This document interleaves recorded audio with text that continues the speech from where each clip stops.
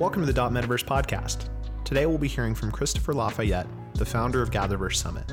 He'll be talking to us about how technology moves in increments, shifts, and leaps.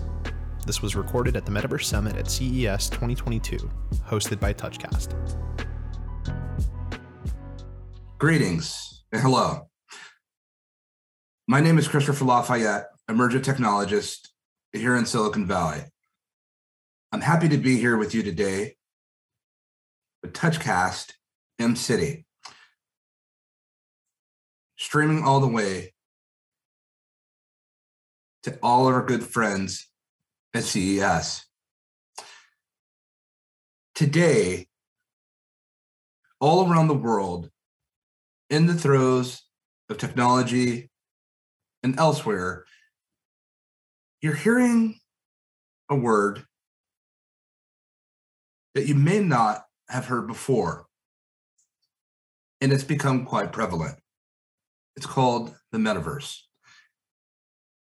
So today, with a little bit of time that we have together, we're going to talk about this metaverse, what it is, maybe a little bit about what it isn't, where we're at, and where we might be headed. Now, a little bit about me. I've been operating and building the metaverse for many years now. And when we talk about the metaverse, we're not necessarily talking about something new, but we are talking about something emerging.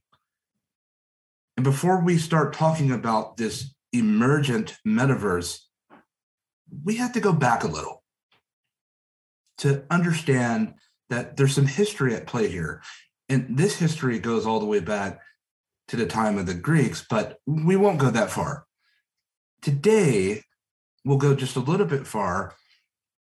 We'll chapter it up to talk about a little bit of ethnography, where we're at today, and then what we might be seeing in the future, and what we will be seeing in the near future.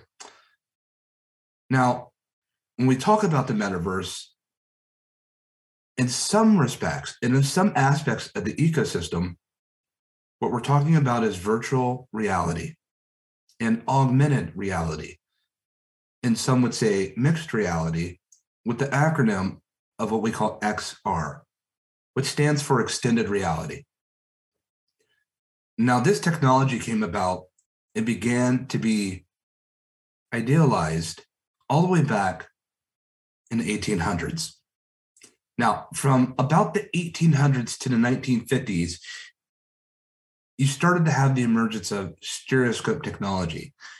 You've had literature rights by Famogely Spectacles, and people were envisioning and writing about what could be the future of virtual reality.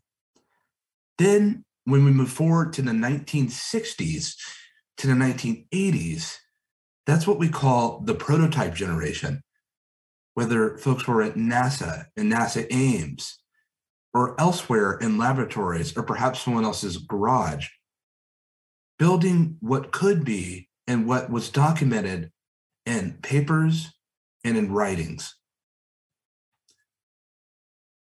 Now, after the 1980s, what naturally would come next in the 90s to the 2000s is your prototype generation. But the prototype generation was also part of the 60s and 80s, but it carried over into the 90s. In fact, even to this day that we're still prototyping HMDs, displays, human factor ergonomics, so forth and so on. But it brought us into the enterprise and experimental generation. That means for the very first time, you started to really see and promoted throughout enterprise, public and private sector adoption of this technology. Some used it in the medical field when it came to servicemen and women in dealing with PTSD therapy treatment. Some dealt with it when it came to visual displays, and many tried it for marketing use cases to lead towards greater consumption of product. There was a whole lot of fail and a little bit of win But it was of that failed data that ultimately brought us fresh into the 2000s and started to bring us into the enterprise and the consumer market, which around 2010, when you started to hear about platforms called Oculus. And what you saw, especially that came from the gaming industry, the gaming sector, when you started to look at the great use and expansion of design, a technology itself, the hardware, and expansion of software and apps. When we go from what we call Web 1, which is very static, to Web 2, which is more centralized technology. But we'll touch on that in just a little bit, because now we're at the doors of Web 3, which really does have influence and significance within the metaverse itself. But let's continue to move forward. So moving forward, where we find ourselves in is that today, here in 2021, and walking and crossing over into 2022 and 2023 and so forth and so on, where we find ourselves today is that we've become more virtual in the past 21 months than we have the past 20 years. Remote distributed workforces, people are building products and product delivery teams are collaborating from their living rooms, a thing like we've never seen before. But how did we get here? And why is the metaverse all of a sudden, being that it's a terminology that came from a book, why all of a sudden has it become so relevant? Well, the question lies in this, which leads to our answer. Technology moves in increments, shifts, and leaps. We'll touch on that in just a second. But know that all technologies abide within the greater eco-habitat. And in this greater eco-habitat, you have XR, which is flanked by virtual and augmented reality. You have artificial intelligence, which is flanked by machine learning and deep learning, chatbots and smart assistants. You have IoT, you have digital twins, you have robotics, which may be flanked by androids and mechs. All of these technologies, fintech, which you may find flanked by crypto assets, cryptocurrencies, blockchain, NFTs. All of these technologies abide within the greater eco-habitat. Within the greater eco-habitat, all of these technologies are growing. But right now, they began to skyrocket, unlike anything that we've ever seen before in the history of technology itself. Its adoption, its offering to markets. But not only are these technologies ascending and growing at a rapid rate, but these technologies are getting ready and that are actually pairing together with what we call the merge pairing. When you take all of these technologies that abide within the eco-habitat, not only do they have their own individual and single autonomy along with their subsets, but they're also beginning to pair artificial intelligence with immersive technologies, and immersive technologies with robotics, telepresence, drones. But what we've come to find out is this merge pairing really is the beginning fundamental constructs of the smart city, which once we start to look at how it naturally comes together on a amorphous scale, no one truly understands what will be the smart city and its makeup. It is many brilliant micro technologies that make up this smart city. What we are able to do is begin to define what it is by how it manifests. So here's where we come into technologies moving in increments, shifts, and leaps. Keep in mind, once you get to the merge pairing and the fundamental construct of the smart city, that brings us into true technological convergence. Now, when we talk about technology moving in threes, increments, shifts, and leaps, when we talk about increments, think perhaps an iOS or Android update on your phone, you may find a lot of people saying, gee, Apple hasn't come out with anything new when it comes to its phones in so long. Well, take your iPhone 12 and exchange it for an iPhone 4, and you may see the dramatic difference, not just with hardware, but more so when we talk about the operating system. It means there's incrementation and there's been great development and enhancement year after year. Now, additionally, on top of that, we have to look at the shift. The shift usually is akin to SaaS, software as a service, or great hardware that's been introduced. It may be an HMD, which is a head-mounted display. It may be augmented reality glasses. It could be a desktop, laptop, phone, tablet. You start to see that introduced into the consumer and enterprise markets when you start to look at a shift. The iPad, for example, was a shift in how we go about looking and staring at our devices.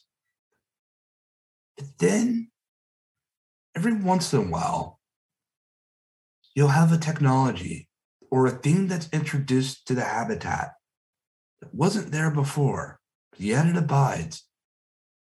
And it doesn't come often, but when it's here, it has true seismic global impact. We call that a leap. A leap would be likened unto the internet, the cloud, the metaverse. Yes, there's more leaps, but those are the ones that we'll focus on for the moment. But how has this come about? Well, usually technology is superseded by great technology. And then that technology one day will be superseded by either better technology or more effective technology. We commonly refer to that as the disrupt. This means technology is disrupting older technology or technology that may be headed into obsolescence. Well, for some technologies, it would take years for them to reach obsolescence. Now, in some respects, it's come down to months.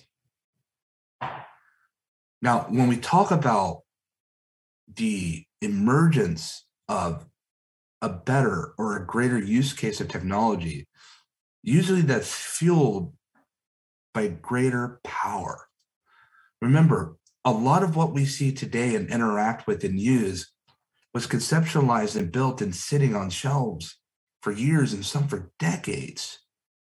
But now that we have enough power to consume, now we're able to take these items off the shelves and bring them about. But that's been happening for decades. What makes it different now? Well, now we find ourselves in a situation where technology hasn't been the greatest disruptor in the last 20 years. The greatest disruption of technology, undoubtedly, has been the pandemic, which we commonly refer to and medically refer to as COVID-19. Never before have we seen through the annals of time of technology where technology has been disrupted and global operations, supply chains have been so disrupted as much as we've seen by way of a pandemic. All of us have entered into a case study and everyone had to participate. Now that we've entered into this case study, globally, we have become more virtual in our communication. Mind you, that the greatest and most abundant form of technology that has happened in the last 30 years. And people ask, Chris, what's the greatest technology that's accelerated as of late or over the years? Undoubtedly, the greatest feat that we have reached when it comes to technology is the power of communication, peer-to-peer, community to community. So now that we find ourselves here in an opportunity to be able to build, explore, share, teach, and educate.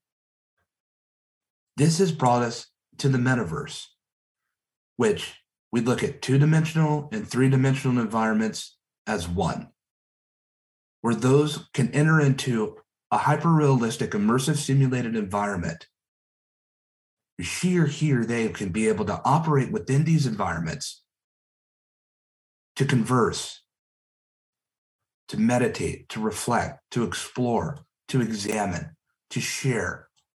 And the greater that this technology and these tools are available that have been made, the greater the experience. We talk about perceptual science. We talk about human factor fidelity. We talk about environmental fidelity, cognitive fidelity, contextual fidelity, environmental fidelity, intentional and unintentional fidelity. Meaning that when we're in a hyper-realistic, immersive simulated environment, whether that's augmenting or whether we're fully enclosed in virtual reality, we're experiencing and able to do more than what we can from standard and traditional two-dimensional environments. But even two-dimensional environments have wildly come and more accelerated in things that we could do and express and see, not just with typography and color interfaces, but with one another. So right now, when we talk about the metaverse, here are a few key things that we have to keep in mind. The metaverse is still very young. It's growing. Today's metaverse, the biggest feature that we can showcase and what you'll start to see more of a rise in are virtual worlds, where whole entire communities can centralize, meet, learn, educate. One of the things that we're working with Gatherverse, the Gatherverse Summit and the Gatherverse brand, is we're taking a specific and express look beyond just software and hardware, which is necessary, and looking at education, accessibility, equality, community development, safety and privacy, wellness, and a humanity-first approach towards building the metaverse. Because the metaverse will never be as complete and as great as it can be until everyone has the opportunity to build it. Now, when we talk about ecosystems, we often talk about ecosystems being hardware and software, but ecosystems aren't hardware and software. Ecosystems are people. And we must learn that when it comes to developing and building the metaverse, our engineers, our designers, our thought contributors, our C-suite, and more, and everyone, that if we're going to extend reality, then we must bring reality with it, meaning that the foundational construct and the development of the great metaverse, it's not completely about the technology of hardware and software, but we build it through human centricity, meaning that the metaverse will only be as great as all those who have the opportunity to contribute and build it. The more contributors we have building the metaverse, the more expansive and greater it will become. Why? Because the cultural interweavings and workings of the metaverse, the expression and the expansion of humanity itself, is the key to having a healthy metaverse. So, is the metaverse the next internet? No. The internet abides within the metaverse. Is the metaverse cliche and be here today and tomorrow? Didn't I read that in Ready Player One with Ernest Cline's ontological anthropocentric simulation immersive system? You did. Is that the metaverse? Partly. But the metaverse is so much more. And dare we say that, candidly, if you could see all the different things of what the metaverse is, whether it's a virtual world, whether it's a Zoom conference, whether we have it here in TouchCast, the metaverse is good for the time now present. And it's a way of communication to bring us together, to be able to allow us to present and to explore and to go beyond traditional ways of communication. physically and to be able to interact with virtual installations. The idea of technology was never for us to only look at our screens, but the idea was one day for us to get inside and operate within them. Thank you for allowing me to share a little bit about the metaverse. In the next episode, we'll hear from Naoki Mishita, CEO and founder of VCube. Learn more and claim your free .metaverse domain by visiting touchcast.com.